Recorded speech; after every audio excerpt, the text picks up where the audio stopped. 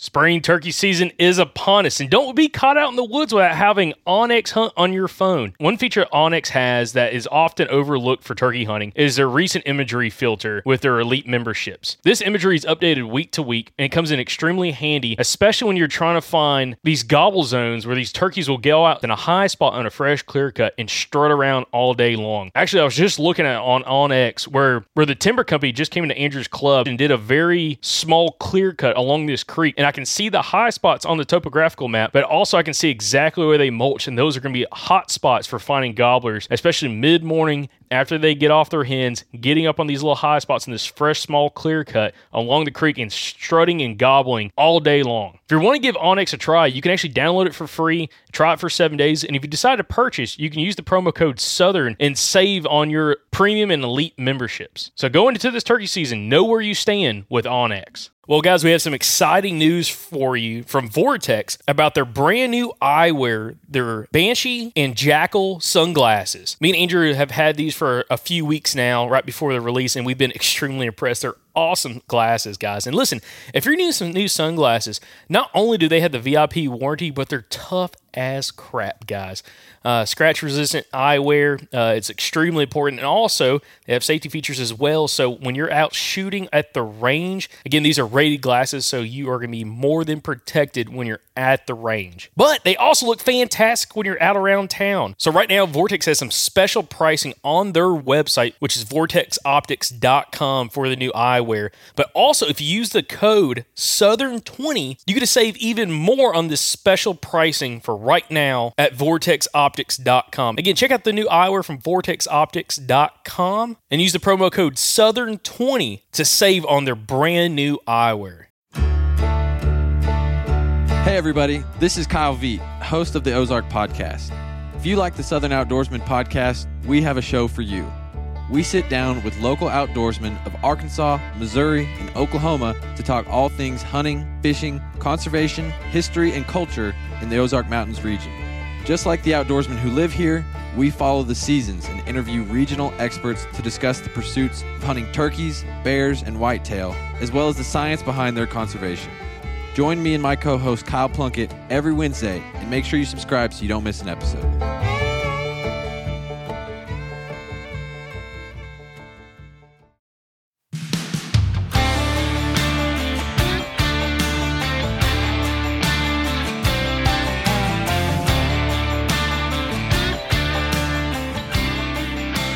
Welcome back, everybody, to another episode of the Southern Outdoorsman Podcast. This is episode 501. Just coming off episode 500, baby. How's that feel? Oh, it's crazy. I mean, you're talking 5.5 years doing the podcast, hitting 500 episodes, man. And episode 500 is a fun one. Yep.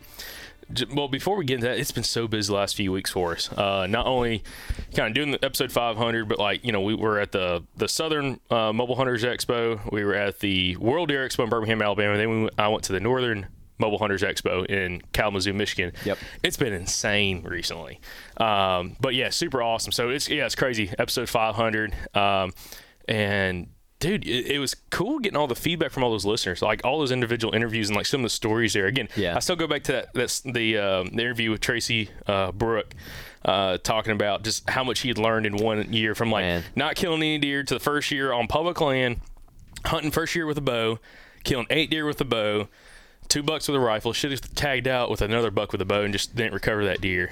Just craziness, dude. Yeah, gets me excited. That's an awesome story. And man, I hope Tracy knows the impression that made on you, because I've heard that story probably about 18 times by now. You were telling everybody that story, man. My favorite story. You told the guy we interviewed last night that story. Yep. I mean, all kinds of people, man. It was fun. We weren't really sure what we wanted to do for episode 500, because we talked about doing a roundtable thing, which we got one planned, but we weren't able to make it happen in time.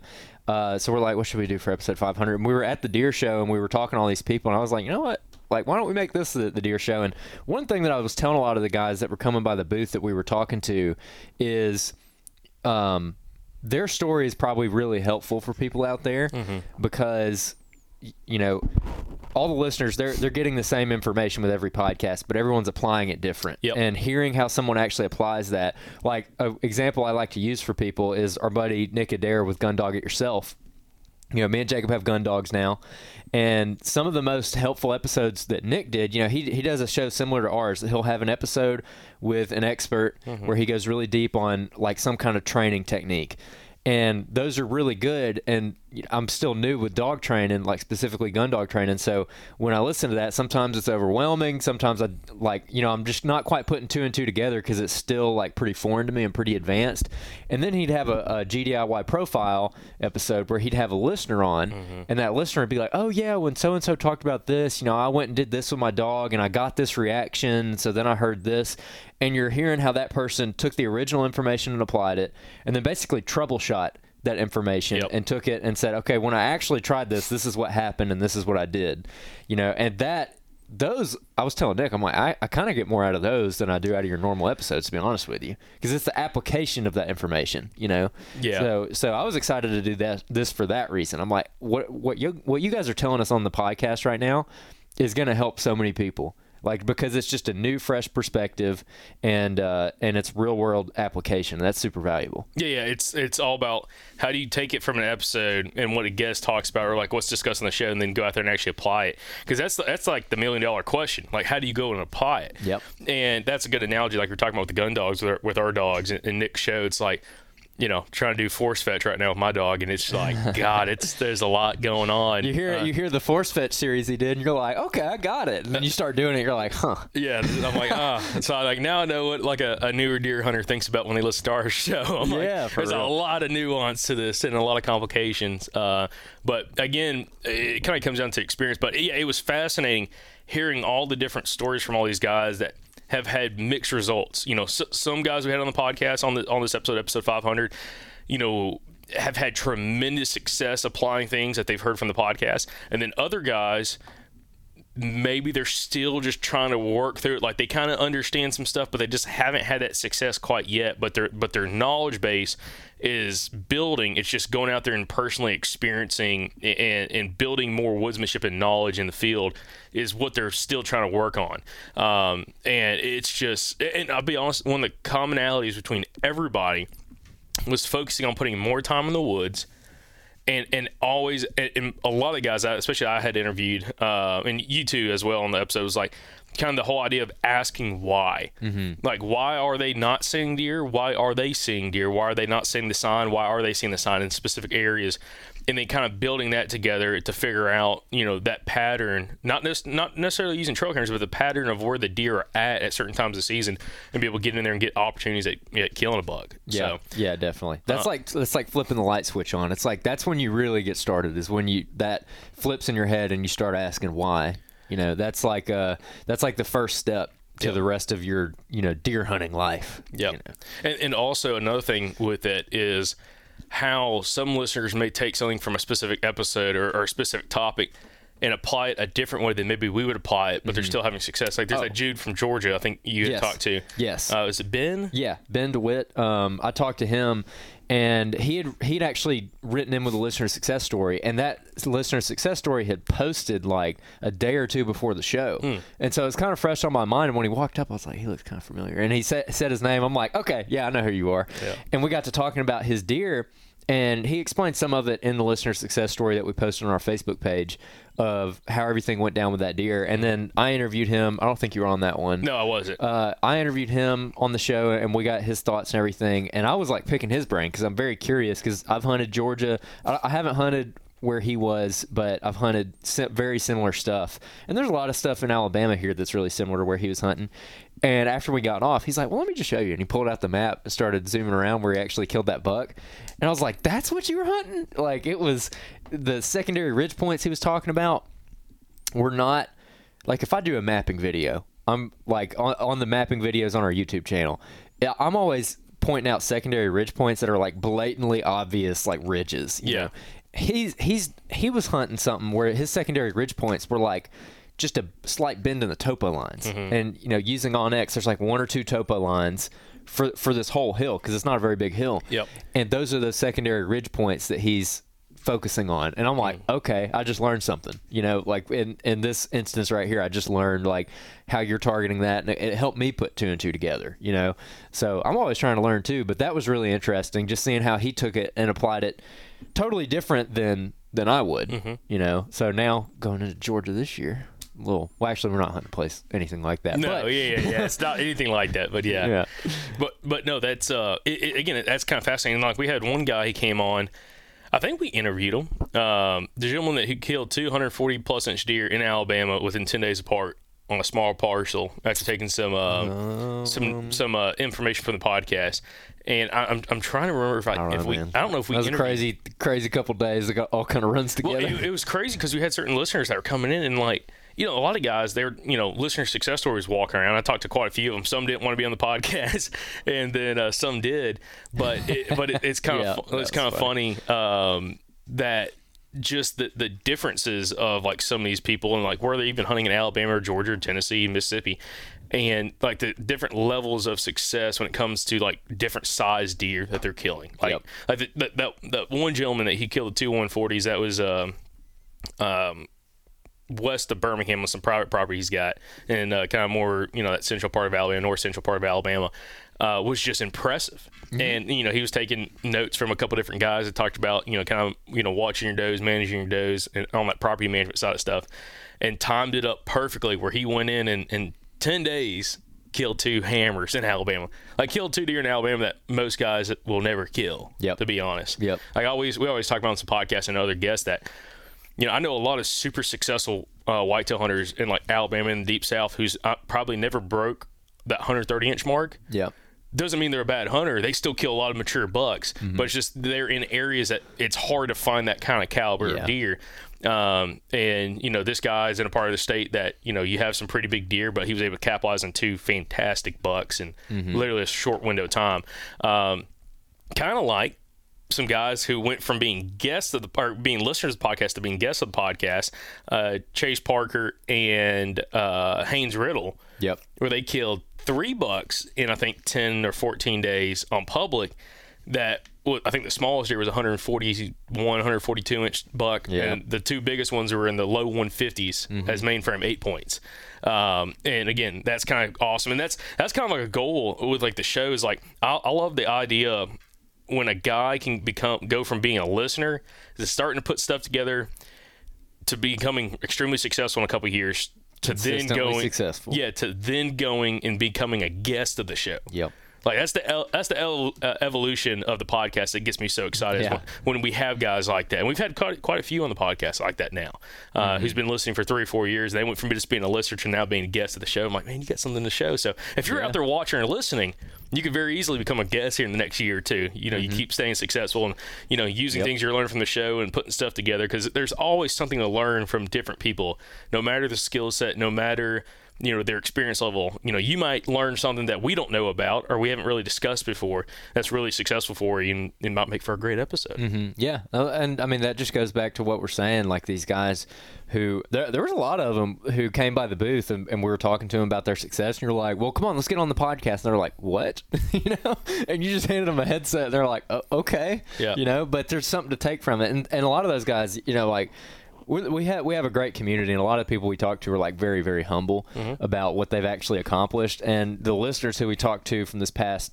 Monday are no exception to that. You know, a lot of them were like, well, I mean, like, I think I'm okay, but it's like, man, look at what you've done. Like, you've done some really good stuff, and there's something to be taken from that. You know, even if you go out there and you find your first success on a mature buck, it's like, well, what'd you do different? Like, what clicked for you? And especially newer hunters, they always seem to have a pretty interesting perspective, because they're not coming into it with all the preconceived notions, all the wives' tales that maybe we grew up with, like people who've been hunting since they were kids, and they just have kind of a weird way of looking at things sometimes. Michael Pike is a good example. He did grow up hunting, but he kind of got out of it and then got reactivated, like got back into it, and you know, he just thinks really off the wall. He doesn't think like, you know, everybody in deer camp growing up thought.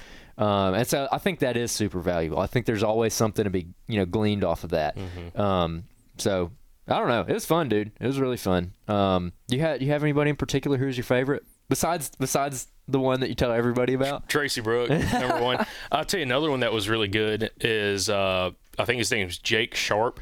You actually ran into him back. I don't even know if we had started the podcast quite yet, on a piece of public in South Alabama.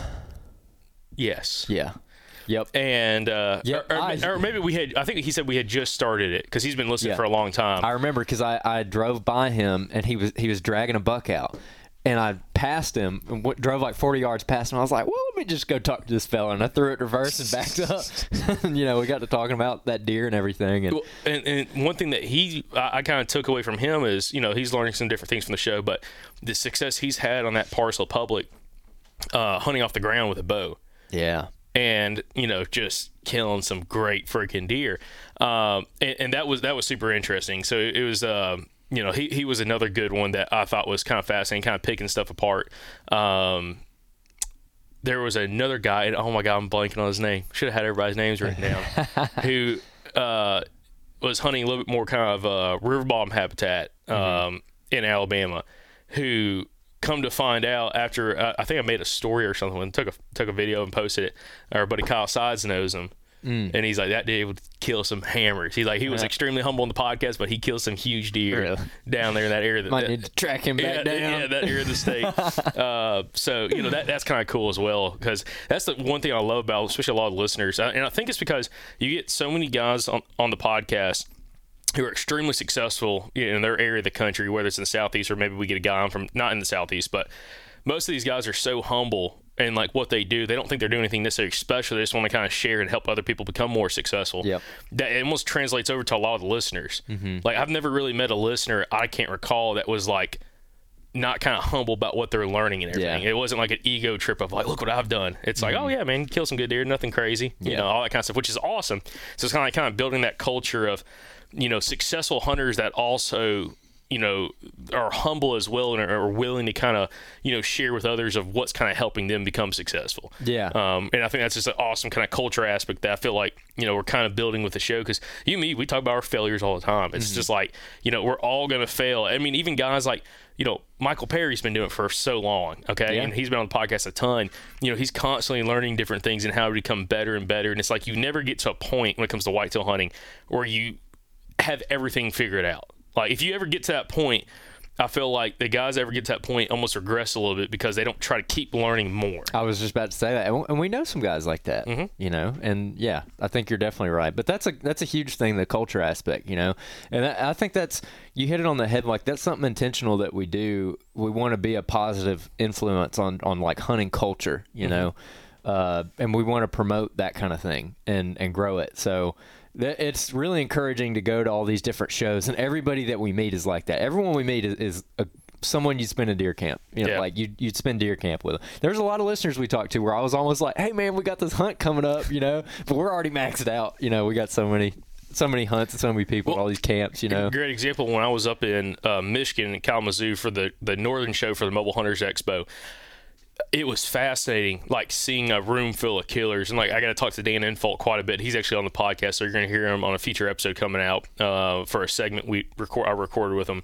But you start talking to all these different guys, and we got listeners up there. We had some listeners come by the booth, talk to me. They're from Michigan, and they're like, dude, of all the podcasts we listen to, even though you guys are like 12 hours away from us, like y'all's content directly relates to how we hunt up here and like what we're finding success with, which is pretty kind of cool. Or it was pretty cool to kind of see that, along with hearing them talk about, even though again they're in a completely separate area of the country, they're in the upper Midwest area, that they're able to take things from these Southern guys and directly apply it up there and actually have success killing deer. Yeah. And I told them, and I know one guy's name is Xavier. Oh my God, what's the other guy's name? It's not Devin. Oh crap, I'm gonna mess the other guy's name up. Crap. Anyway, but both these guys, I told them, I'm like, when y'all kill a buck this year, and you got a listener success story, I want you to ride in, because those are the ones I'm really excited about. Like guys that don't live in the Southeast, that's applying things that these guys in the Southeast are actually using in killing deer, and it kind of shows that whether and they're in an area, they got some ag, but it's also some big wood stuff, and they're just talking about like transition edges and that thick cover and how those bucks really like to use that to travel. And both of those guys are kind of later onset hunters. They didn't grow up in a hunting family, anything like that, and they're kind of applying this stuff now, and they're killing nice deer. So yeah, it's dude, it's so fun. It's awesome. That feedback gets me so excited. But also, just like kind of going into like these different shows, it's interesting when you start talking to some of these different listeners and seeing what they find valuable coming out of certain episodes. There was a couple guys that brought stuff up that like I hadn't really thought about a whole bunch, like feedback-wise. Like one gentleman at the World Deer Expo that we interviewed on, again, that was episode 500, talked about Tom Brownlee's episode 315, like the truth about scent, and talking about like how that changed his perspective on ground disturbance and his access routes and routes going in and out, of like how he pinpoints where's that quote-unquote negative terrain that Josh Driver talked about in episode 141 for him to be able to get out of a spot without hopefully having deer necessarily cross that path. Yeah.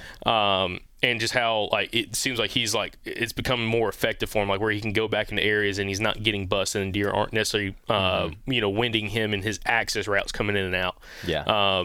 Which is just killer, because I mean that's how, again, building that confidence of like those clean entrance and exit routes, I feel like gives you just more confidence when you get in the stand, like, oh man, I got in here perfect. If everything lines up right, the wind works out great, I should have opportunities. And it seemed like that guy, specifically in Alabama, started having opportunities when he started focusing on that kind of stuff. Yeah. So, but on the flip side now, I know a little bit later in this episode, guys, we're going to get into some Q&As. And we've had some awesome Q&As get written in. Yeah, we got them rolling now, baby. Rolling. You guys are awesome. It started a little slow. I was a little worried. Yeah.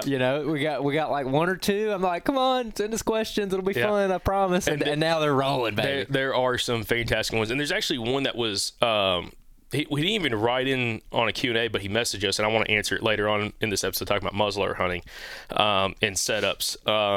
But if you're interested in, again, writing us some questions that we can kind of cover on the podcast and give you a little shout out, you can actually go over. It should be a link down in the description below on the podcast, on the audio feed, for listener Q&As. And it goes to their website. There's a link down there for success stories, too. And success stories. If you killed deer using what you've learned from the podcast, you can write that in as well, and we'll try to post that. Love getting those stories in.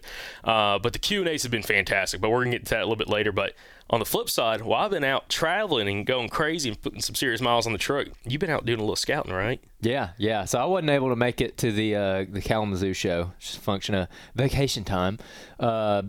And plane tickets being like $600 to get there. That was crazy. Yeah. I was home this weekend, and I took Saturday morning. I had some family stuff to do, but Saturday morning I had free, so I asked my stepdad if he wanted to go scout. And we went out to our hunting club here next to the house that y'all have heard me talk about over the last couple weeks, or I guess last year, because I was in it last year too. But I'm actually putting some time into it this year. Like last year I kind of bounced around and I hunted a little bit and just kind of got my feet wet with the property.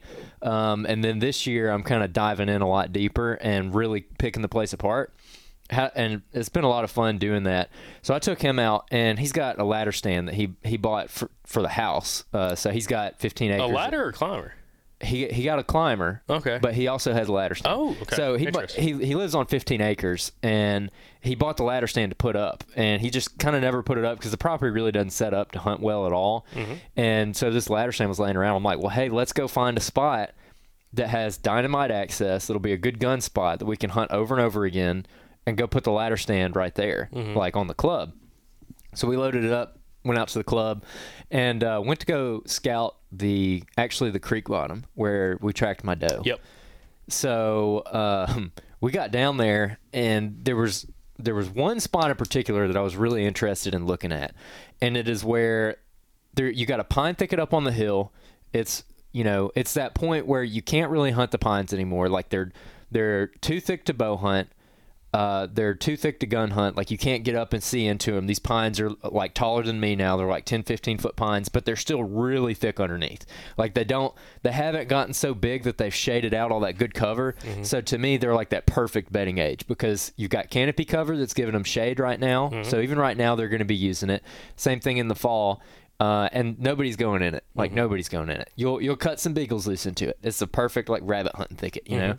And that's on top of the hill, and then it goes down to the creek bottom, and then along the creek bottom, it's been cut over, basically. So you have, like, this buffer of cutover in between those really thick pines, and then it's, like, anywhere from 50 to 200 yards of basically cutover, like 2-year-old cutover. It's all chest high grass and, all kinds of stuff. And then you've got your little skinny creek bottom. And in those thick pines, there's a little bitty draw that comes out of them where there's just a couple mature trees that they left in it. And I love that kind of thing because one, I feel like it's a landmark. When the deer are in that thicket, they can kind of follow the terrain and they hit those larger trees. And also there's going to be like a little bit of habitat break right there. Even though it's only just a couple trees, like that added shade and everything around the base of those trees is going to create some kind of edge. And so it's just going to be different than the surrounding pines. Even if it's just really slightly different, it's still different.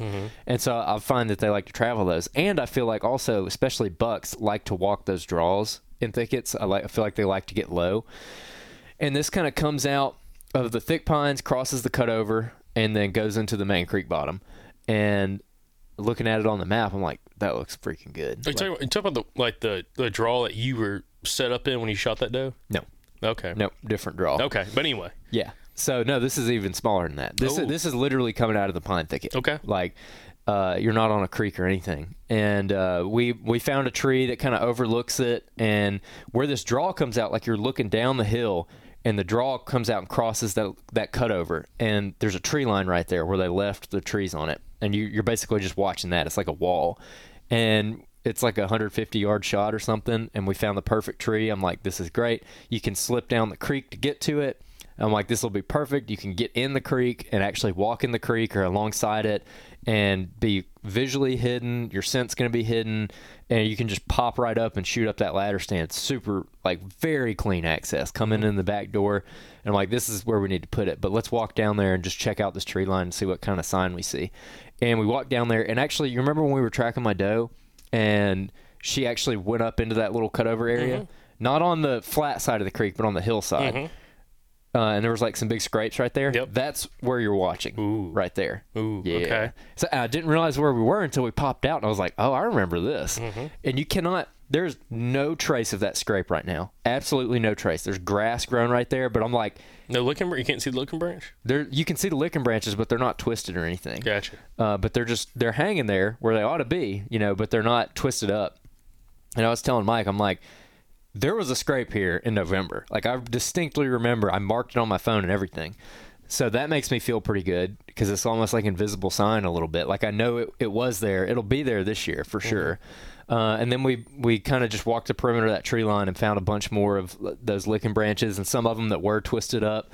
And so I'm like, okay, we're in really good shape. So we're going to go back in there and we're going to trim it just a little bit so we can get some more designated shooting lanes because that stuff is like chest high now. And I was explaining to Mike, I'm like, a deer is like way shorter than you think they are. Like a big buck doesn't come up to your hip. I mean, like they're pretty small, like his back. So if they're walking around in this stuff, you're going to see like chin up. You're not going to see vitals on the deer at all. So we're just going to pick some little lanes and kind of lightly trim it so you can shoot into it a little bit easier and have designated lanes. Like I was explaining to him, I'm like, we're going to put one lane here, and one lane here, and it's going to look like a turkey foot. And this is on the hunting club, by the way. Yeah, so we can like trim and do whatever we want here. And that way I was explaining to Mike, I'm like, if you're probably not going to see them come out of the thicket unless you're really watching that edge because you're only going to see like their head. If it's a big buck, you'll probably see it because he's got big antlers on his head. But like if you're wanting to shoot a doe or something right there, if she comes out, you're probably not going to see her until she's in that first shooting lane, and she's probably going to cross it before you get a chance to shoot her.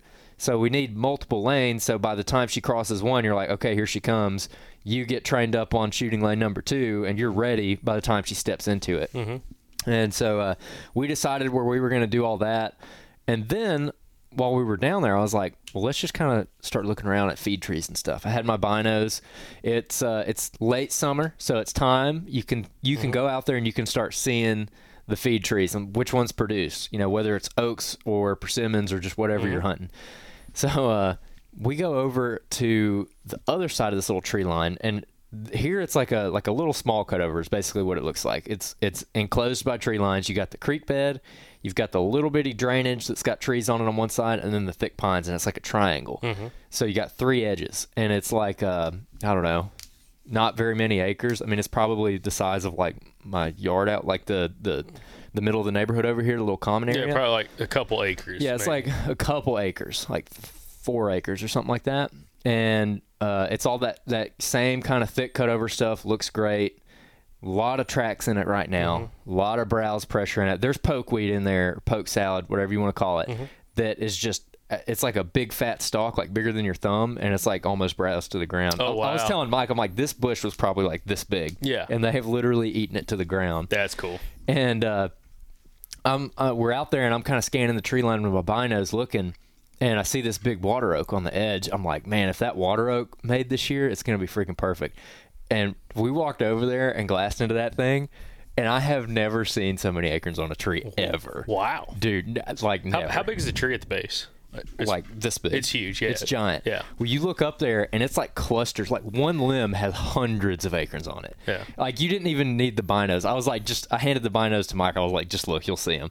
And like literally just like huge clumps of them just all over the freaking tree, dude. I was like, marking this. We're marking this spot. Got chills. And so the other good thing is there's already like so many tracks underneath it where they're just crossing right there. So they're naturally coming out of that pine thicket and crossing underneath that tree. And I was like, this is perfect because they already want to pass through here. They're already using this area.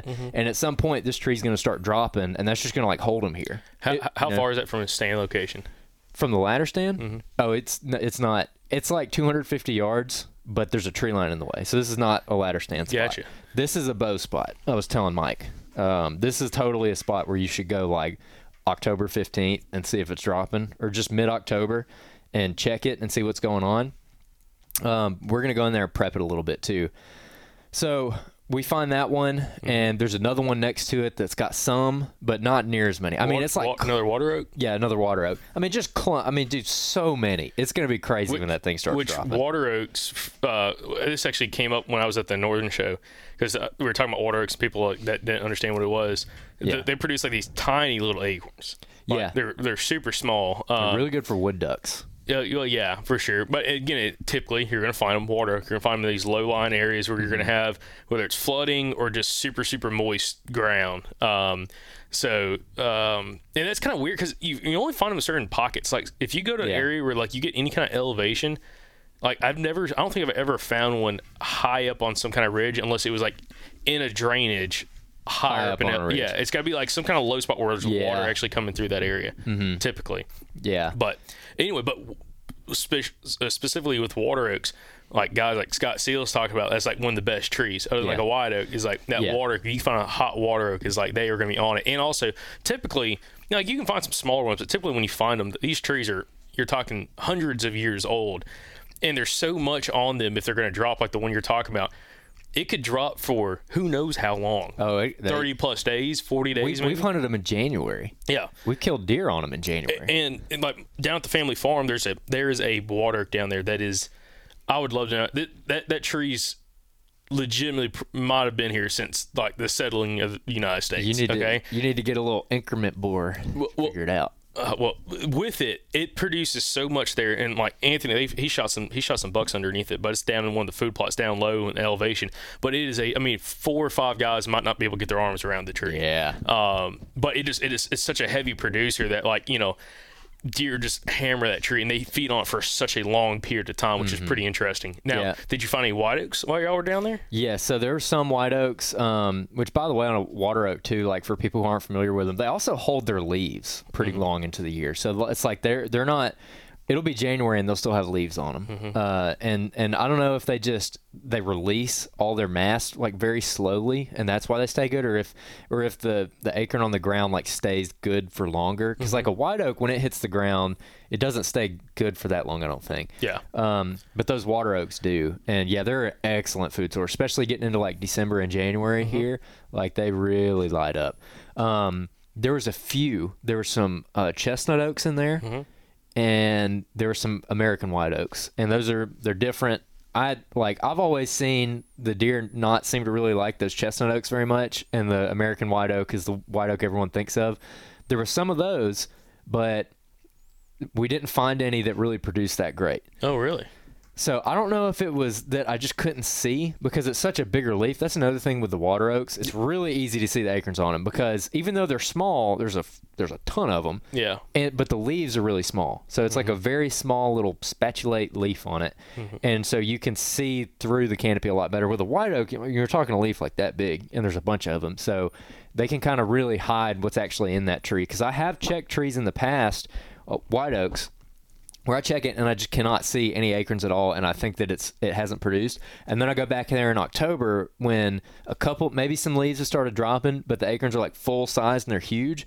And then you're like, where were all these like a month ago? Yeah. Like, and they're just there all of a sudden. So I did find a couple where I could see a few acorns like way up in the tree. And so I'm like, okay, we need to mark these and come back to them later this fall and see if they're actually dropping. But a lot of the white oaks on that are kind of closer into the creek. And one thing that we noticed when we were looking at these feed trees is that the feed trees on the edges of the opening, so on the edges of the cutovers, they produced a lot better than the trees on the interior of the SMZ. Gotcha. And I was telling Mike about it. I think it has to do with competition between the trees, because the ones that are by themselves, so there's another water oak that was actually in the interior. It was growing right on the edge of the creek. There was not another big tree around it for a good 30 yards. So if you look at it, there's saplings and stuff around it, but there's not another like large mature tree within like 30 yards. And it produced a ton. Not quite as many as the first one, but close. I mean, it produced really good. But then the ones that you found that had, some other mature trees, pretty close to them, none of those produced as well. And so I was telling Mike, I'm like, anytime I see one of these bigger ones out by itself, I want to go check it because there's a better chance it produced, in my opinion.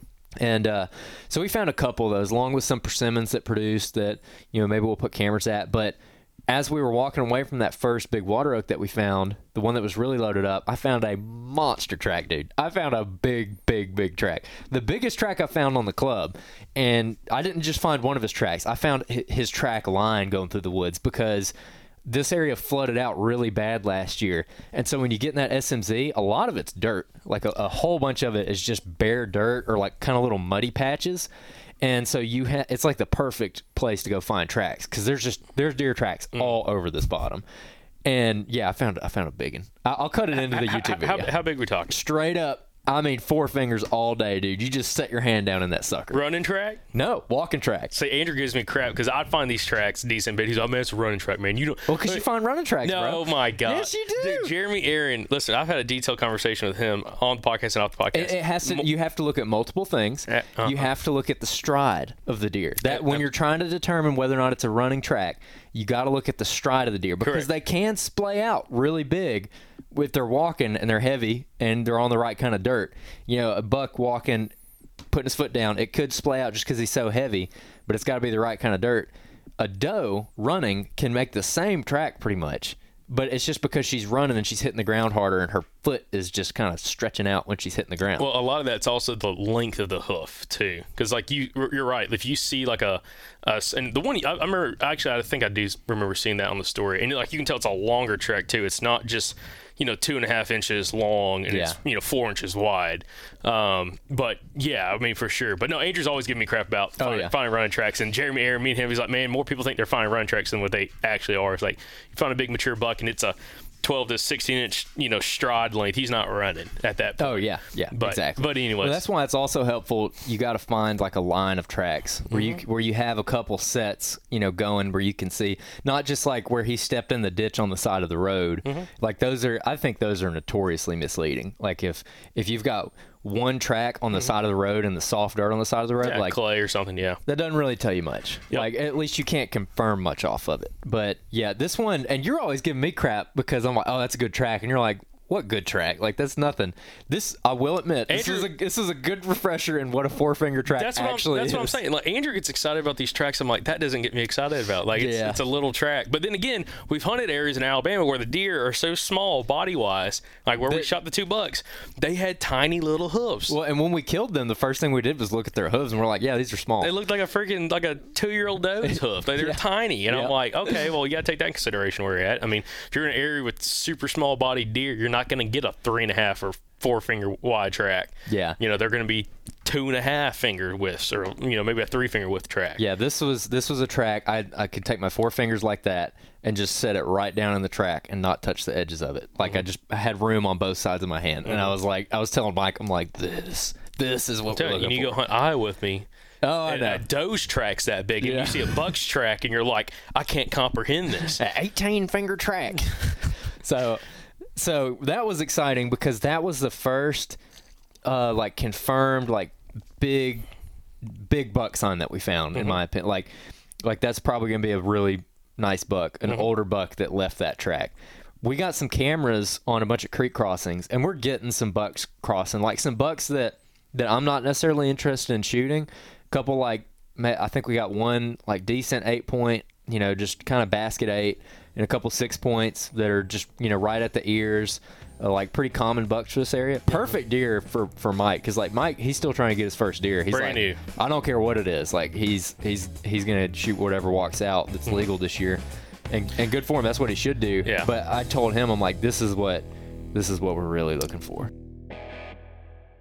Houndstooth Game Calls is your home for turkey calls this spring. Go check them out. They got all the classic turkey calls. They got the pot calls and the box calls and the mouth calls, but they also got a couple really interesting calls. One of them is called the success call, and you just need to go look it up. It's like a box call that you can work with one hand. It's really, really cool. Sounds incredible. They also got the Spur Master, which is another very unique call that you can get some really unique, clean tones out of. They're going to help you out this turkey season. Use the promo code SOP24 to get 15% off of your order at Houndstooth Game Calls. That's SOP24. Use it at checkout. It helps the podcast.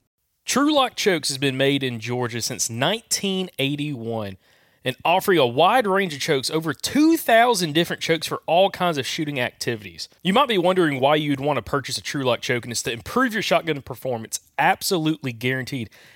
And as a great example, we have Andrew Maxwell here. And Andrew, you've had some pretty good luck, again, kind of switching out chokes and trying out the Precision Hunter choke from True Lock. So, Andrew, what's been your experience so far? Yeah, I've used the same choke for several years now. I never really thought much of it, and I got the True Lock choke in. I patterned my gun with the first choke at 30 and 50, and then I switched to the True Lock and changed from 30 to 50. And the 50-yard pattern on my gun with the True Lock choke is unbelievable. Like, everybody's jaws were dropping. Like, when we were out there with Mike and Sam, we were all super impressed. I mean, it's throwing a better pattern at 50 now than it was throwing at 40 before my old choke. And Andrew, you're shooting the Precision Hunter choke from True Lock. It's a great option. Same chokes I have in my shotgun. So guys, if you want to give True Lock a shot this spring, you can head over to TrueLockChokes.com. That's TruLock chokes.com. You can also use the promo code SOUTHERN at checkout at TrueLockChokes.com and save 10% on your order. Again, give True Lock a shot this spring, especially if you're not happy with the performance of your shotgun, and shoot with a more deadly pattern with True Lock. By the way, y'all didn't actually put the ladder stamp. You just found the tree, right? Yeah, we had it with us, but we didn't put it out because I had to go to North Alabama for a family thing. The question is, does that tree that you selected, does it have enough cover for a ladder stand? Because ladder stands are notorious about people putting them on wide open trees with zero cover on them, and maybe you have like some leaf, backdrop to you, but when the leaves come down, you're exposed. So like, does it have? I'm guessing it's not a tall ladder stand, if I had to guess.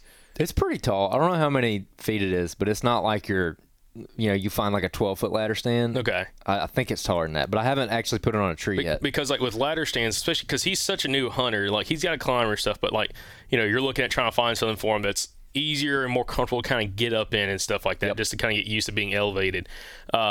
It's like, if that's the case, like especially if it's a tree with not a lot of cover, I'd be going to cut some cedars down and zip time to the back side of that stand and almost making it like a blind, like literally coming around. Does it have a shooting rail on it? Yeah, so that's what we're actually going to do. The tree that we're going to put it on, there's actually 2 or 3 trees there, and we're trying to figure out which one would be the best. But I think the winner, it's right on the edge, which is not. But it's like a 4-trunked red maple. Okay. And there's decent back cover, and the 4 trunks are going to hide you a little bit, but there's nothing in front of you at all. Yeah. So I was telling him, like, we're probably going to have to cut stuff and build a little blind right here, like around this thing, just to conceal your movement or whatever. And see, that's a huge mistake a lot of people make. Whether it doesn't even have to be with a ladder stand. It could be with a climber or even with a saddle. Well, a saddle's a little bit different because you're on the backside of the tree. But if you get right on that edge, whether it's a field edge, whether it's a edge of a clear cut, if you're not crazy high, I mean, you're going to be, especially if it's in hill country where the deer can come out almost eye level with you, if they're like 20, 30 feet above you, up the ridge line, you are so exposed in that situation versus trying to get one tree off, that opening. Yeah. So like in that case, you're going to have I mean, I'd go. There's a lot of cedars in that place, and timber company won't care if you cut a cedar down. I'd cut some cedars down and put some behind them. Like if it's 4 trunks, that's awesome because you get stuff you can strap it to. Oh, some yeah. really giant, some big zip ties. Put 2 or 3 big zip ties together. Yeah. Then strap it to the tree, and then also put something on the front side too, just so like when you get up there, you're slightly more concealed. But also, there's no way to get out of that stand very easily without getting. If there's a deer out there, like listen, like an episode's going to come out in a couple weeks. Oh now. yeah. Mike, there's a deer there. You're not climbing down, dude, till the deer's gone. I don't care how dark it gets. Yep. Like, don't pull an Andrew Maxwell. The second it gets dark, you're running out of the tree. I mean, Getting out of there. You're gonna have to be a little more patient in that spot. But Yeah. but that's cool though. Yeah, no, it's going to be a good spot. And another good thing about it is where the deer are likely going to be coming out is that you're kind of sitting on top of a hill in this spot. So you're like, I don't know how many feet, 15, 20 feet higher than the bottom where they're most likely going to be crossing. Gotcha. So the hill comes up and then you're getting on a tree on top of that hill. So when it's all said and done, you'll be decently elevated above them. But yeah, you're definitely right. You need more cover. That's a video we need to do. We need to go do a video about how to brush in that ladder stand. Yeah, definitely. And I told him, I'm like, we'll come out here and like really take our time with it and just make sure we're set up right, because what I told him is like the number one thing with this ladder stand, it might not even go in like quote unquote the best spot. I just want it in a spot where you can go back and hunt it very consistently and not screw up the spot. Like access is my main concern for this, because I'm like, if we're going to go through all this trouble and cut shooting lanes and do whatever and hang this giant heavy thing up, then we need to be able to come back and hunt it consistently and not burn it after 3 hunts, you know, because I was explaining to him, there's going to be spots that we hunt this year that you don't go in and hunt over and over and over and over again. Like you kind of save them for when it's going to be better. And this one, I would like for it to be in a spot that you can, like if you want to go shoot a doe, go shoot a doe, or just a really good rut spot that you can hunt. Because Mike's talking about taking some time off work to hunt this property. I'm like, well, we need to find you some spots that like maybe around New Year's when the rut's coming in, early January, you can take off. You can use 3 or 4 vacation days and loop them in with your holidays, and you can get like 7 days free, and you can just go and stay out there. I'm like, if you do that, you're probably, I'm not going to say you're going to kill something because you might miss, but you're going to get a crack at something. Yeah. You know, because there comes a point where day 3, day 4, you're no longer guessing, or you're no longer trying to figure out where the deer are at. You found out where they're at, and now you're just going in to kill them. You know, and that's why a lot of times you have success on those longer trips, and you're not having success on the weekends because you're starting over every weekend. You're guessing at where they're at, and on those longer trips, day 1, day 2, you're kind of getting a feel for things like what's going on, where are they at, what are they feeding on, and then day 3 on, you should be like on them. You know. Now, a little devil's advocate with this spot, because I kind of know the side the creek's on. You're going to have some kind of westerly wind to hunt that, right? Let me think of how this sets up. Yeah. Oh, really any kind of south wind for that spot. Even a southeast? Yeah. Wouldn't it blow you back into that cut? No, I don't think so. And also the thermals, because you're up on top of that little rise, how its thermals going to play a factor. Like, does that ridge point keep dropping off right behind the stand location? Yeah. So it comes up, you got the creek down there, and the hill comes up pretty steep, and right on top of that steep hill is where that tree is at. Gotcha. And then the creek is flowing down. Really, I think it would be a better morning spot than evening spot just because of the thermals, because you're facing downstream. Yeah. So, like, that's going to cause some issues because I'm like, the deer might come out of this pine thicket, but they also might come from the other direction and be going into that pine thicket. So that's just something you kind of have to be mindful of in this area. So, like, a nice southern breeze will help a lot for sure, especially just with how this area sets up and where the open terrain is. A southern breeze is probably going to be a little bit stronger, like relative to what the mile per hour is, because, you know, if you have a 6-7 mile per hour breeze, but you have a ridge covered with pine trees, you know, in front of you, like that's going to break that wind a lot, and it's not going to be that strong. This one, that wind is going to channel down that valley pretty well, especially coming off the lake, because this club adjoins a lake.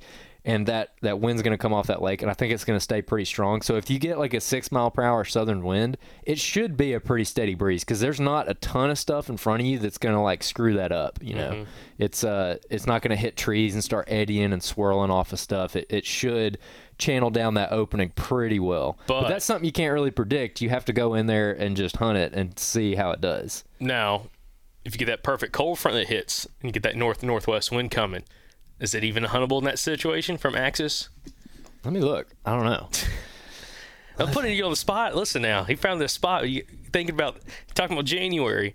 You know, I mean, we get a lot of southern winds we in do, January. but if you get that perfect freaking cold front pushing through, gosh, man, that's the ticket. North. Get that. Yeah, northwest would not be ideal. See, where are you at?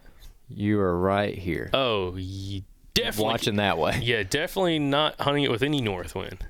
Yeah. Well, no, you could hunt it with a northeast wind for sure.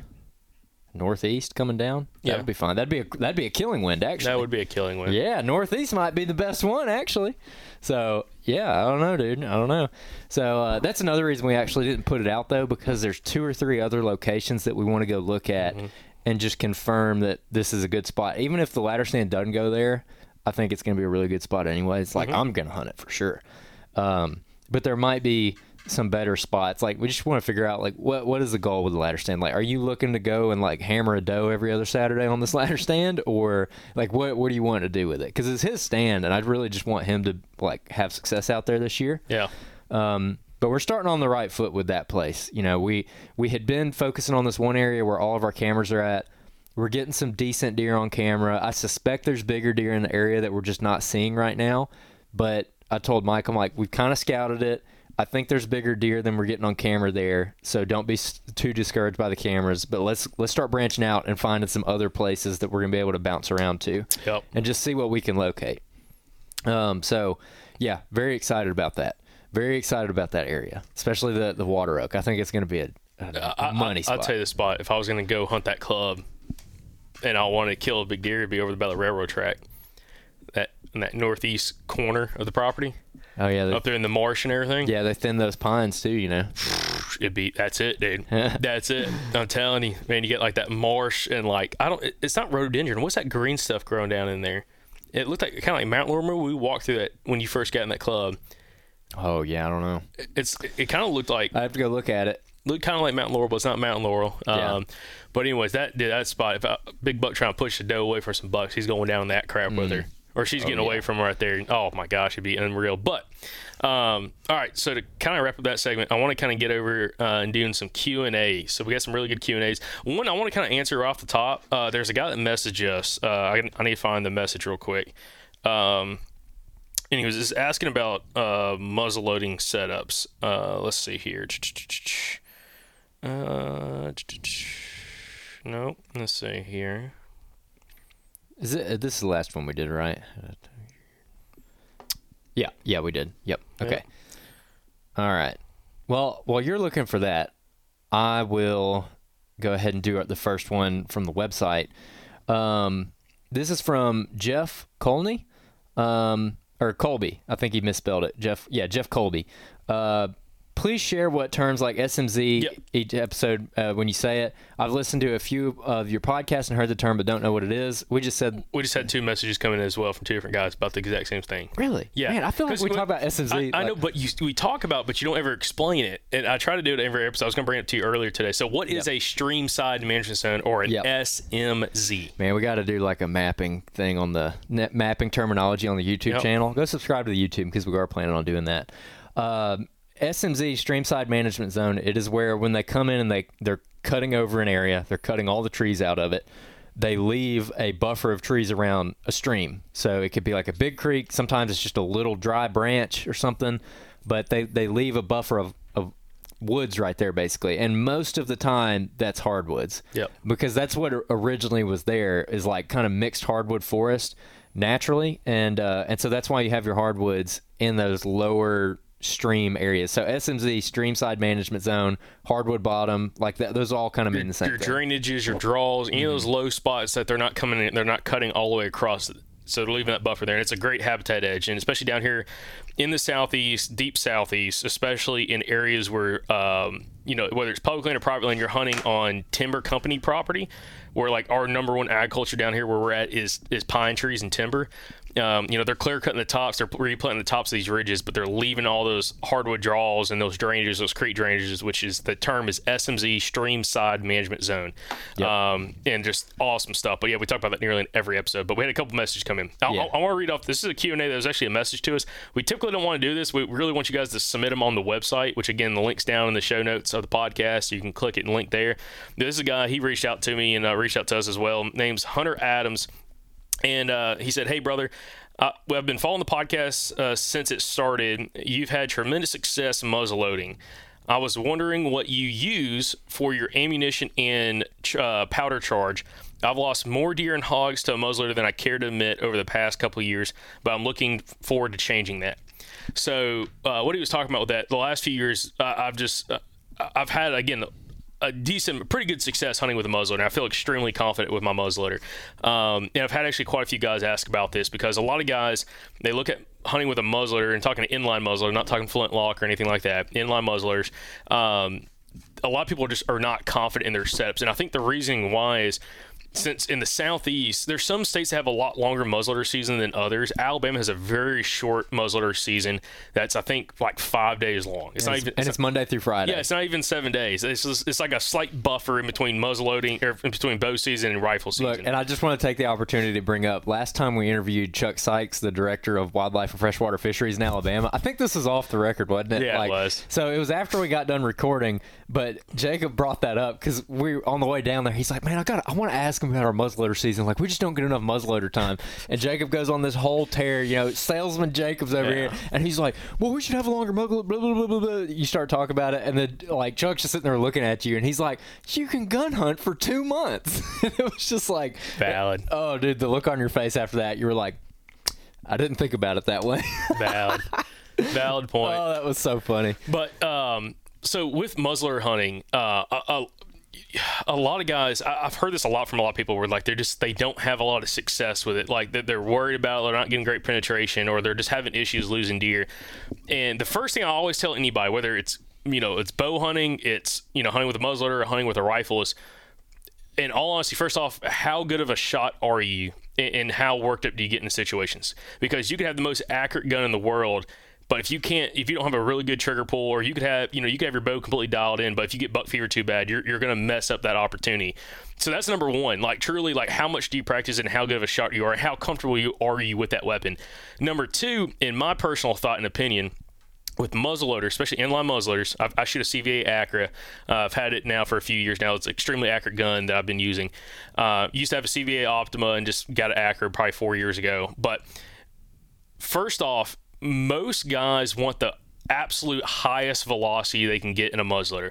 So they shoot a max powder charge, which in some of those CVAs is 150 grains of black powder, whether you're using 777 or if you're using Blackhorn 209, which I've got some, but I don't use that powder all that much. You're not shooting 150 grains of that because it's a little bit hotter powder.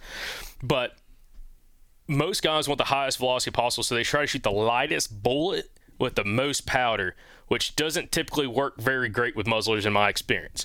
Those bullets are designed to shoot at a pretty low velocity, and if you hit a deer extremely close to you, especially with one of those lighter bullets, like if you shoot a deer within 60, 80 yards of you with a really light bullet, like a 200, like if you're shooting a 50 caliber bullet or 50 caliber muzzleloader, if that bullet is in the 225 to even almost up to the 275 range, I've heard a lot of people losing deer with that just because they just nearly explode on contact or on impact if they're shooting a max powder charge. It's kind of like, the way I look at the muzzleloader is kind of similar to how a lot of guys are looking at the archery setup with the whole FOC and heavy arrow stuff. I truly believe that with a muzzleloader. Like, I think you should shoot like nearly the heaviest bullet you can find at that range that's going to expand, and not necessarily worry about shooting the fastest bullet possible. So I've started doing this a few years back. And first off, my gun started shooting a lot better with that heavier bullet, a lot more consistent. Again, nearly clover leafing at 100 yards with my gun, and also not worrying about shooting a max powder charge. And I haven't chronographed my muzzleloader, but if I had to guess, it's probably shooting in that 1,500 feet per second range. And some guys are shooting powder charges, they're getting up to 2,000 feet per second. Yeah. And especially if you're shooting like a Paramount, like a CVA Paramount, which can shoot like 2,200 feet per second. That's a completely different animal. Most guys aren't shooting that gun specifically. Most guys are shooting like you're shooting maybe a Knight's muzzleloader, a Thompson Center, or a CVA, something like that. And that 100 to 110 grains of powder is a pretty good load for a lot of those. But what I've done is I shoot loose powder, number one, because I weigh out all my powder charges. I want it exactly the same every single time. So I've got a small scale. I weigh out. It's 100, and by volume, it's 110 grains of powder is what, like, my specific load in my gun shoots absolutely the best. I've shot higher than that, and it, like, yeah, you're going at higher velocity, but it's not nearly as tight of a grip as I can get with 110 grains of powder. And then also I shoot the heaviest bullet I can get a hold of, which the heaviest one I've shot and had success with is the Power Belt ELRs, and it's a 330 grain 50 caliber projectile bullet. And it hit, the way I explained it to people, it shoots really good. I can shoot out to I feel comfortable out to 225 yards with that gun. It doesn't drop crazy much at that distance. Like at 200 yards when I've shot at range, it's dropping right around 6 inches or so. With a 100-yard zero at 200 yards, it's dropping about 6 inches. But when it hits like a absolute freight train. Like when you hit that deer, it sounds like you're slapping a 2x4 up against a tree as hard as you can. And I've had tremendous success, not only on penetration with that projectile, but also just with overall downrange performance. And like both the deer I've shot in Iowa, both of those deer, I've dropped both of those deer with that muzzleloader. One was at 110 yards and the other one was at 189 yards with that muzzleloader. Shot a few deer last year in Arkansas with it. Complete pass-throughs on those deer. They were within 45 yards, complete pass-through. And the whole of that bullet, because when it mushrooms and it's got like that lead core base on it that just punches right through, it puts a freaking huge hole through that deer, which is, again, a huge aspect that I'm looking for. I don't want a small little bullet hole going through with that 50 caliber projectile. And I haven't had, knock on wood, haven't had a deer run probably more than 45 yards with that. Also killed a bear with the muzzleloader as well. And it's just been extremely successful for me. But again, trying to shoot a heavier projectile bullet, or if you're going to shoot lightweight, don't shoot a lightweight lead bullet. If you're going to shoot lightweight, use a copper bullet. Some guys will shoot, there's a couple different companies out there. I haven't had experience with the Power Belts, but there's a couple other brands out there that make an actual copper bullet that when it opens up, it's almost like a broadhead. Like, yeah, it has that impact like a bullet does. But those, they call them, not panels. When the bullet, the pedals, or the pedals, yeah. When it opens up, it's almost like the pedals open up like this at my hand, and it just cuts a huge hole going through that deer. And they have really good penetration. So if you're gonna go lightweight, if you're gonna go under, in my opinion, under like 275 grains, I would shoot a copper bullet. If you want to shoot lead, I would go over the 275 grains, specifically with a muzzleloader. And again, I've had tremendous penetration going through shoulder blades, all that kind of stuff. I haven't had any bad results, as in bullet performance out to 189 yards on wild game, and like with those Iowa deer, they're big body deer.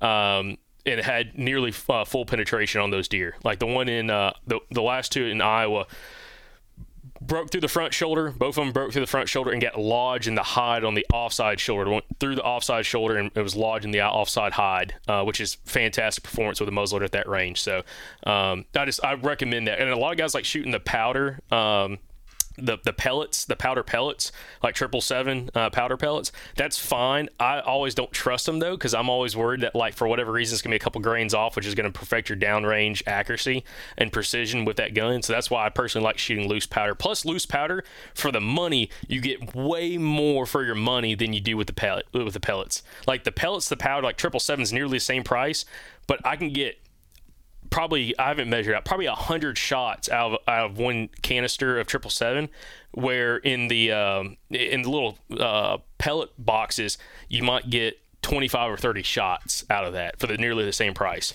So at the risk of going down a rabbit hole here, I want to bring this up because you talked a little bit about bullet performance there, especially at closer ranges. And I'm not like as into the ballistics and everything like as you are, and you know a lot more about this than I do. I used to shoot 7 mag, and back when I was shooting that 7 mag a lot, I was shooting a Nosler Partition, which is a good bullet. Like, a lot of people swear by that bullet, but I had 3 or 4 bad experiences in a row, specifically shooting at closer ranges with that bullet, where, you know, I'm not necessarily trying to kill a deer at 20 yards with a 7 mag, but it happened like 4 times in a row.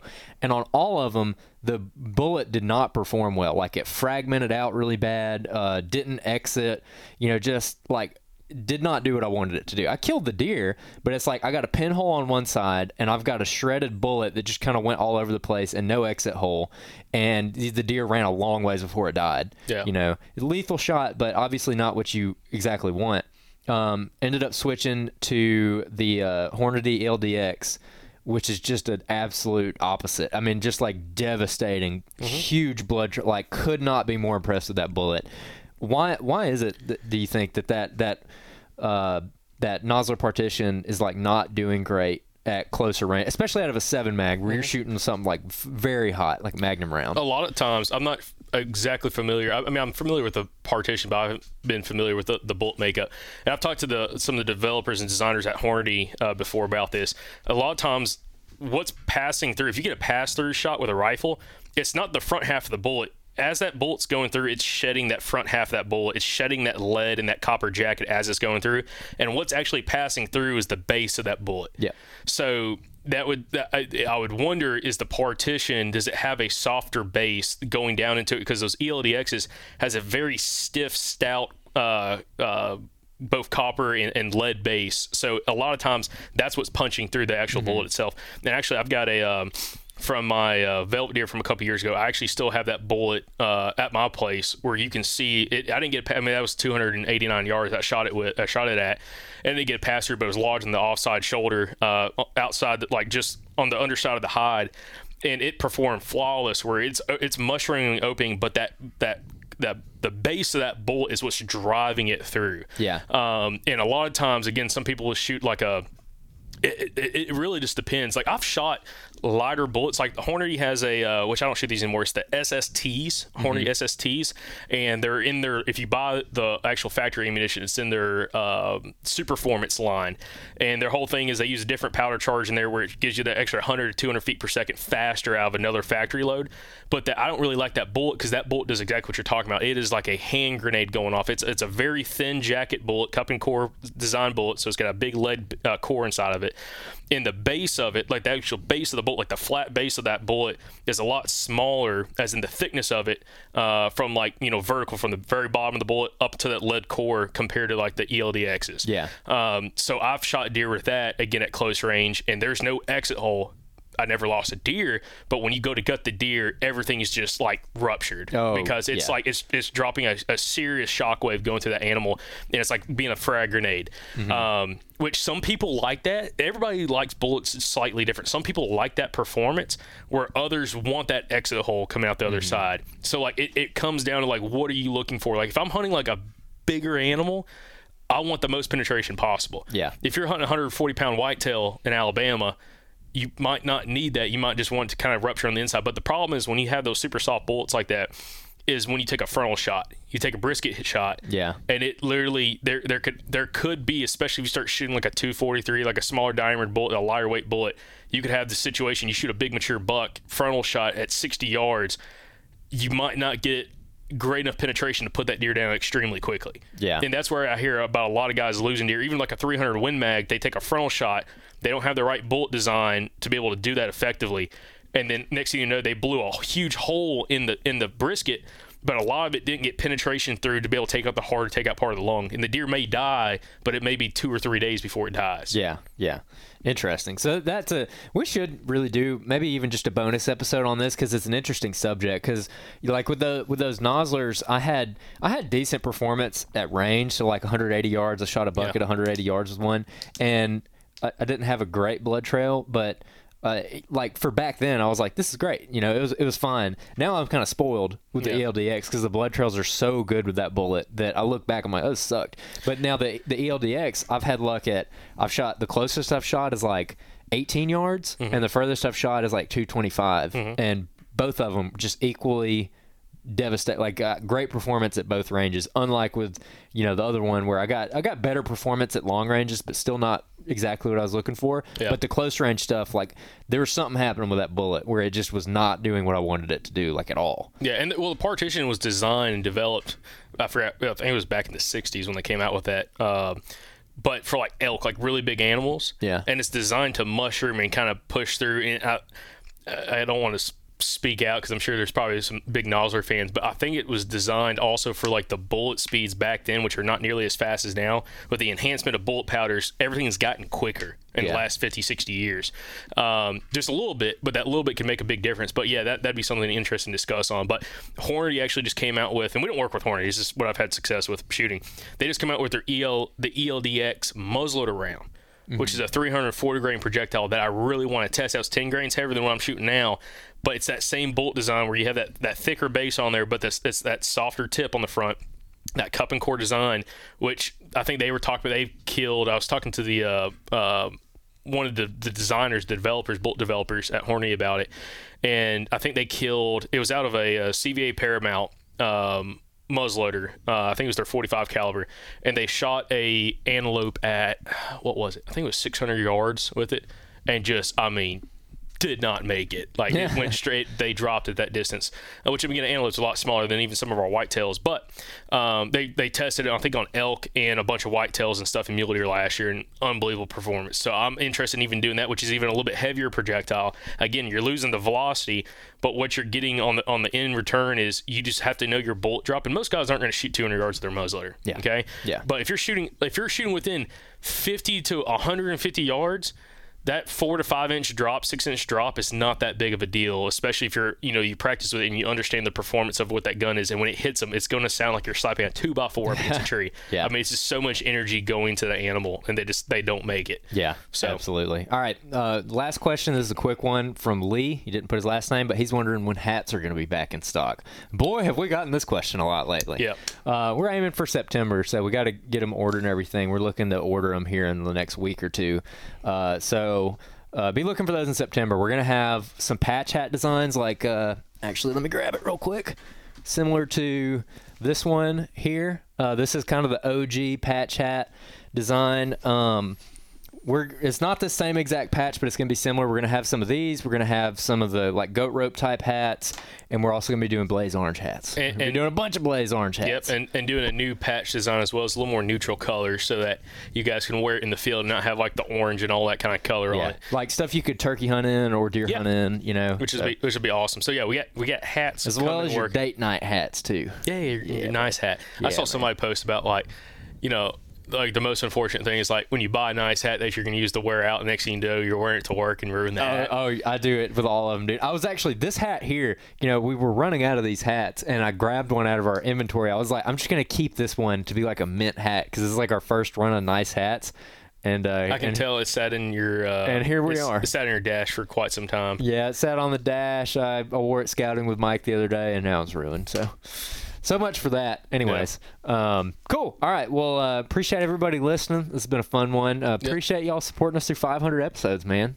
How crazy is that? Absolutely. Share it with some buddies, guys. Keep sharing the podcast with some buddies. One of the biggest things you can help us with right now is just share the show. If you enjoy the show, share the show. Yep. And as Andy Purcell would say,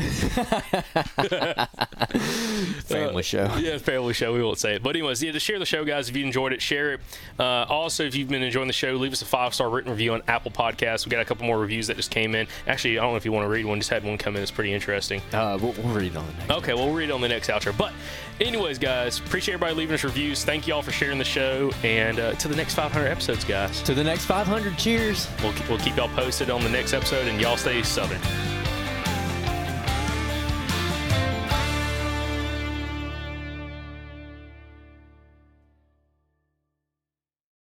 Y'all go ahead and write down the dates, June 28th through June the 30th. Go ahead and just mark those off your calendar so you can be at the Dalton Convention Center in Dalton, Georgia for the 2024 Mobile Hunters Expo. Y'all heard a ton of content from that expo last year that we posted. We talked about it a ton. Look, if you're the kind of person that listens to this podcast, this show was literally made for you. It was literally designed for you, which means you're going to love it. You know, all the best companies in mobile hunting are going to be there. A lot of the best deer killers in the Southeast are going to be there. A lot of our past podcast guests are going to be there. It's going to be an incredible event. And hey, if you've been looking to either get into a saddle or maybe a mobile lock-on setup or just a different kind of tree stand setup, I'm telling you, it's worth the investment to go to this show because they're all going to be there and you will get to try all of them in person before you buy it. So you don't have to order something online and then wait for it and then try it when it comes in to see if you really like it. You're going to get to go put your hands on everything all in one day, test it all out, and figure out exactly what works best for you and have it taken care of before deer season starts. So like I said, go ahead and put it on your calendar, guys. It's a no-brainer. You got to be at the show.